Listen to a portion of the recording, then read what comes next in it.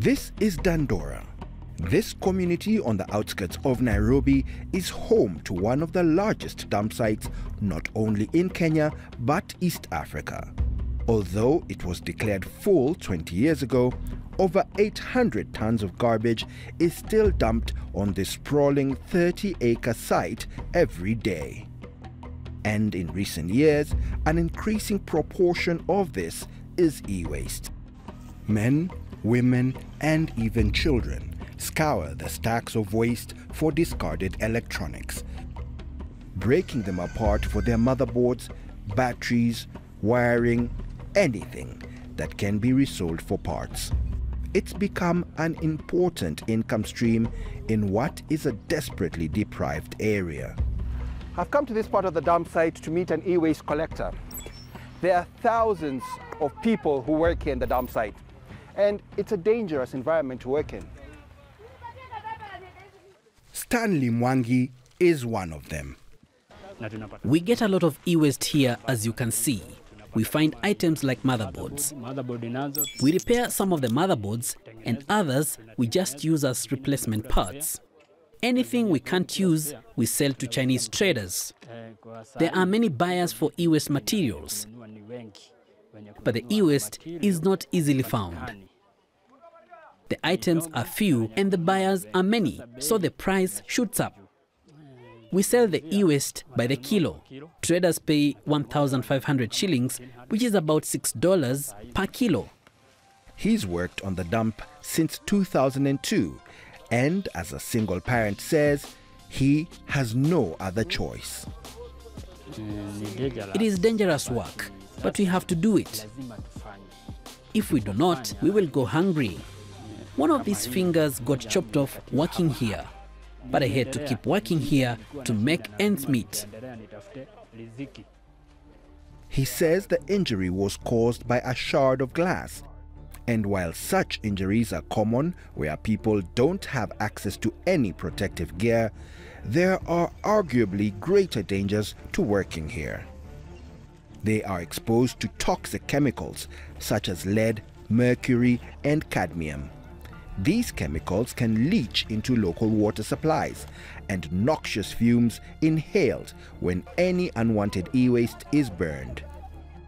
But while Kenya only recycles 1% of its e-waste, this is far from being just a Kenyan or an African problem.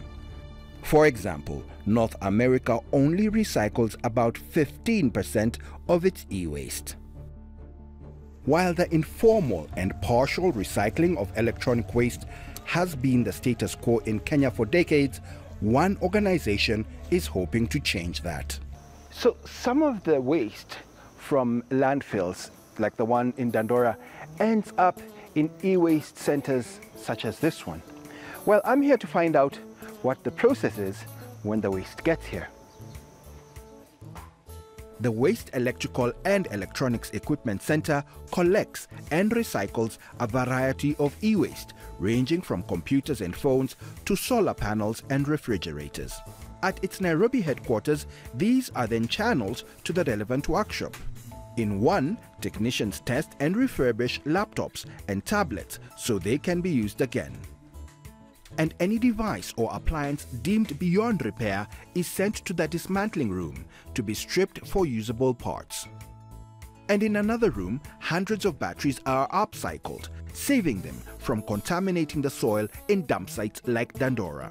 At the moment, we are able to receive 240 tons of e-waste per year, though we have the capacity to process 200 tons per month, which means we are performing way below capacity. So why then is there this low volume of e-waste being collected? It's due to lack of public awareness. Majority of our community members do not know that e-waste is dangerous. Now we're moving ahead to incentivize the sector. We are now creating what we call the green points. When you go to some of these convenience stores, you'll find bins. And when you go to gas stations, petrol stations, you'd also find e-waste disposal bins, where you drop your phone, dead phone, and you're able to get green points. Those green points, you could go to a convenience store to redeem them for a new electronic device or any other item at a discounted rate. However, there are also external factors at play here.